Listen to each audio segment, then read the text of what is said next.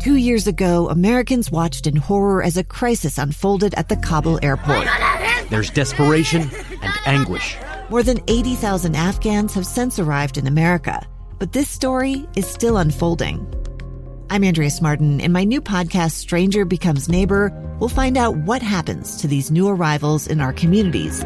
Who would help our newest neighbors? Follow us at kslpodcast.com, Apple Podcasts, or anywhere else you listen.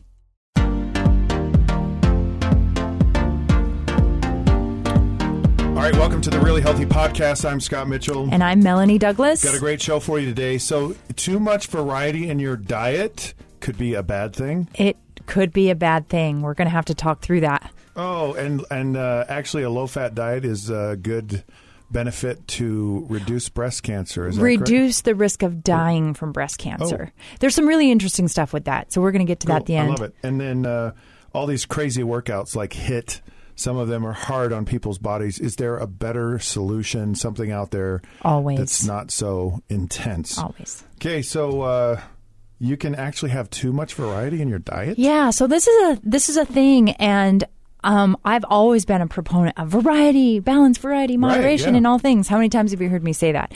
Well, every day. I still believe that. But we need to draw a line here, because when I talk about variety, I mean in your diet as a whole. Like maybe your dinners have variety, or over the month there's variety. I actually don't mean variety in a meal. And so when I realized the impact of, okay, so let's say I have a breakfast of just oatmeal, right? Mm-hmm. Compare that to a breakfast with toast, eggs, bacon, fruit, orange juice. Which meal are you going to eat more of? Which meal are you going to eat more? Yeah. Like of those? Same amount of calories, but one is a bowl of oatmeal. One's a bowl of oatmeal and the other one has everything all else that, in it. all that breakfast stuff. Which one will consume more calories? You would say the one with the bacon, eggs, and everything in it. Yeah. Basically, we're finding out, there's some research that the more options people have sitting down to eat, the more they eat, right? They're starting to eat more. So if as much as 60% more in one study. Are you serious? Yeah, the more variety. And think about it too. The first bite of something is never as good as the last, right? Think about that food and that first bite. You're like, oh, that's so good. Yeah. And if you move on to a new food, you keep getting that sensation. Like, oh, and this is so good. And oh, and this is so good. So there's that issue. And there's another really big issue. I know everyone's going to be like eating the same thing the rest of their life after this talk. I'm a person that I like the same thing every day. Okay, well, I know. Is that a good thing? Yeah, I'll circle back to that because that is good. But having a lot of options, the other thing it really does to you is it exhausts your willpower. You get decision fatigue. So if you think about it over the day, when sometimes when I give someone a meal plan, if there are too many options and too many foods, it's like, I can't even think straight. There's too many options. I'm going to choose the least healthy one. That's what we tend to do. We go with the easy, sugary, salty food. So variety in a single meal can be a bad thing. So too many things in one sitting. And maybe variety day to day. I kind of think a really good balanced program might be what you say. Pick a breakfast and a lunch and be consistent for 3 to 5 days. Just eat the same thing, keep it easy, figure it out, and eat that same thing. And then make your dinners full of variety, full of color, have some fun, shake up the dinners. That's one way to not let variety get out of control. When you say you like to eat the same thing, is it dinner too? Is it every day the same? No, it's what you're saying here actually describes a lot of what I do, Mm-hmm. Maybe I just do it because you have given me meal plans, and there's a lot to it, and they're all good. Like all of the food in there is good, but I stick with stuff that I know I can consistently consume. Yeah, because some of it is a little bit advanced for my the meal prep may be a little bit too long, and so for me, it's with my schedule. I can make sure that I'm making a healthy choice.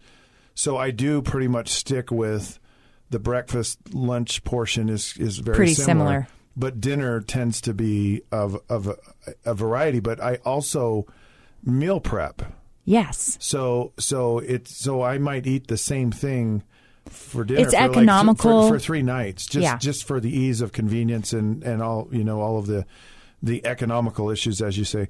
and that tends to work better for me, and it actually helps. It helps me eliminate, like, oh, I've got to make all of these choices, because I know it gets overwhelming. I find it really fascinating, this whole sensory like renewal, right. with a new flavor, a new taste, and you're saying that, I'm like, yeah, that's true, right? It's so true, and I've experienced that a lot. In fact, I would say that might be the number one thing that leads me to trouble, because I've had those meals with like a whole bunch of different foods, and it's like, oh man, this is so good, I can't wait to get to this part and this part and that part.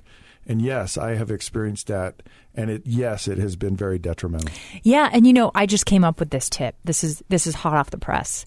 Ooh. But like at a buffet, when you want to try everything, then just do like 2 bites. It's really those first couple bites that are amazing, and then it gets boring, right? So really just say, I love all these foods. I'm going to get like 1 or 2 bites of each one and enjoy that first bite. Do you like buffets?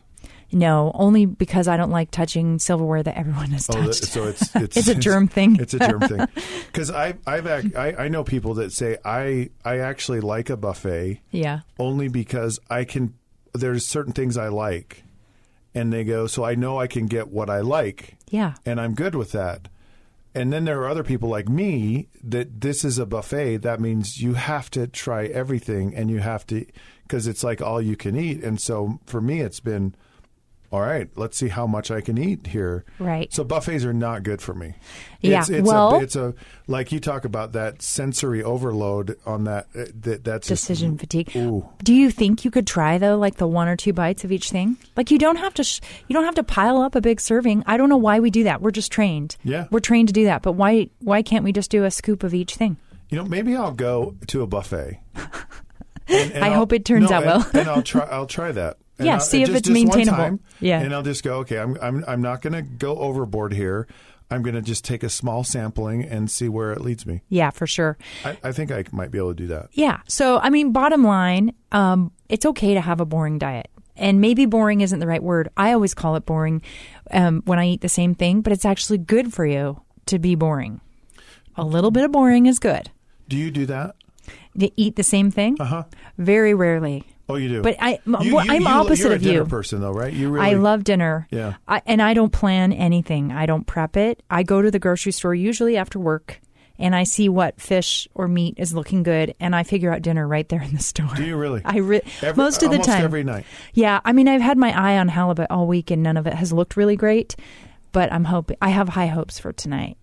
But anyway, yeah, I like to see what's in season, what sounds good, what vegetables are looking great at a great price at the supermarket. So I kind of like to go with it. That's where I get my variety. But I am boring for breakfast and lunch. So that's good, right? Yes. All right. Is HIIT workouts, are they crazy? Is there a better solution? And this whole diet, breast cancer, and low fat. Yeah. All right, stick around. We'll be right back.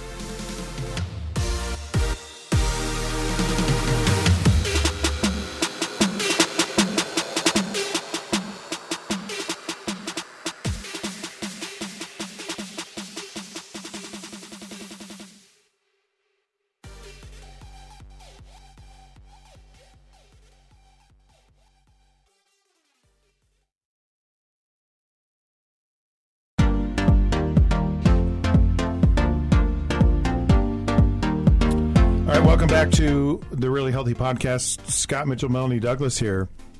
We have a listener's question. Yes, I love these. I love our listeners. They have good questions. They always have good questions. Yeah. They're insightful. We actually learn things from them. Okay, so this one is actually, my body does not do well with crazy HIIT style workouts anymore. Right.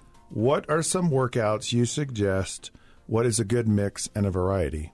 Okay. So part of what makes HIIT crazy is it's high impact, high intensity, but it's also weight bearing. So it's things like jump squats and burpees and jumping jacks. It's activities that are really intense, but you're also getting your weight bearing activity. That's why it's so it's a lot's done in a short amount of time. Okay, so how do you make up for a HIIT workout without all of the impact on your joints and your bones? You can do any cardio activity you want, HIIT style. So you could swim, you could get on a bike, an elliptical, whatever. You can do HIIT on your elliptical, right? So you do 20 seconds, super, super hard, 10 seconds, take a rest. That's a hit, right? Mm-hmm. So you can do that on any piece of cardio. But the thing you need to add to balance it out is also do that weight training so you get that weight-bearing exercise. And so you don't ever have to jump again. I'm 43 this year. I'm going to turn 44, and my knees are starting to hurt. I'm getting there where I'm like, I got to pick that lower intensity. You told me how old you are. I know. I'm fine with it. Just so you know, you don't even look close to 43. Not even close. I usually round it up. I'm like 45, and everyone's like, no, you're not. I've lived over half a century. Okay. Well, you're not that much older. I'll be there soon. But basically, it hit you really fast. I mean, I know, like hitting my 40s, all of a sudden in my 40s, I'm like, wrinkles, my joints hurt. What? That happened so fast. But it really does. And the truth is jumping is hard on your joints. It is. And you don't have to do it. I loved that kind of exercise. It is different for me. And I've found a good balance in this because I do this cardio HIIT style on an elliptical. I've had both of my knees that I've had surgery on that happened like in the last 2 years. Yeah. Played a professional sport for 12 years, never had any injuries, never had any issues.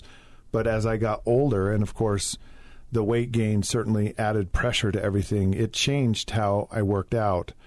But the one thing that I feel about, certainly about this part of it, is don't stop working out. Right. There is a modification. There is a solution. I know when that was, if I got one thing from The Biggest Loser, because I was like, I mean, they had people that were severe diabetics. They had major health concerns. They could not get, and they got in a pool. Yeah. Or they did exercises where they were just upper body exercises or vice versa, or lower body exercises, but they were having these incredible workouts, and there was never an excuse, ever. Yeah. Water exercise is really interesting. When I was a punk in my 20s, I had an injury, and the therapist was like, well, you need to get in the pool. I was like, I'm not getting in the pool. I'm not old. I don't need to do. Anyway, I got in the pool, and they whipped me right into shape. I think my face was red. I was sweating in the pool. Anyway, you can get a great workout anywhere. You don't have to jump. You don't have to do crazy HIIT workouts. So. Okay, so there's this article in the news. NBC News actually on Women's Health said that low-fat diets help reduce the risk of dying from breast cancer. Right. So this was a really interesting article, and here's what really caught my eye. Because there's always a study that says a new thing, it's kind of conflicting, like, oh, you're supposed to eat full-fat dairy, now it's low-fat, whatever. But here's what this study shows, is that diet changes the way a cancer behaves or responds to treatment. So what they're saying is that when you eat low fat, and they specifically call out red meat and dairy, like saturated fats, those are the ones that cause the problem. But when you eat a low fat diet, basically your risk of dying goes down because your body responds better to the treatment. So your diet isn't that interesting? Because we always think of your diet has an influence on do you get cancer or not. Right. But your diet actually can affect how you respond to that treatment. So I have two real-life friends of mine. Mm-hmm. One had an issue with colon cancer. Another had an issue. I'm not sure exactly what the cancer was. Yeah. And they were going to their doctor. Well, the one guy said, "Wait a minute, because they did a colonoscopy, and they said they go, you've had an issue here. You've had, like they said, you've had cancer, or yeah." But it's benign. It's not. There's nothing there, and he totally changed his diet, and he just did it on his own. He like intuitively did it, and it was kind of that same kind of thing. My other friend, and this is a crazy story, where they basically told him, "You are done. Nothing's going to help you. Get your affairs in order, and tell your family." Mm-hmm. And he goes, "Is there anything I can do? Anything I can do?" And they said, "Well, you can try to change your diet." Yeah. And he did. And so it was trying to get his body in an alkaline state. Yeah. And he ended up actually... Which he probably ate more plants, right? Yeah. He ate more plants. Yeah. That's So, what yes, it always it was- comes it was down a to. fascinating Eat more thing. plants. Yes. The other thing that was really interesting here is that the greater your risk, the greater the benefit of making the change. So in this study, when women had 4 or more metabolic risk factors, such as like high blood pressure, high cholesterol, the risk of dying from breast cancer went down huge, like 70%. I was going to say hugely, but went down by 70%. So basically, the more at risk you are, the more you stand to benefit from making healthy diet changes. And also, there was one other interesting thing. When we call out like red meat and dairy, the study pointed out that it doesn't mean you can't have red meat. It was like, instead of eating an 8-ounce steak, you eat a 4-ounce steak. Right? That's doable. Yeah. We just eat too much. Yeah, but it is fascinating how our diet impacts both our susceptibility to it and our ability to respond to things. Yeah. Fascinating article. Hey, I just want to remind you really quick that you can go to Instagram and Facebook at The Really Healthy Podcast. Like us, share us your thoughts and ideas. We also have a website, thereallyhealthyshow.com. Go visit it. We have tons of information. We love your comments. We get great feedback from all the people who join us. And we also want you to have a really healthy day, and we will see you later.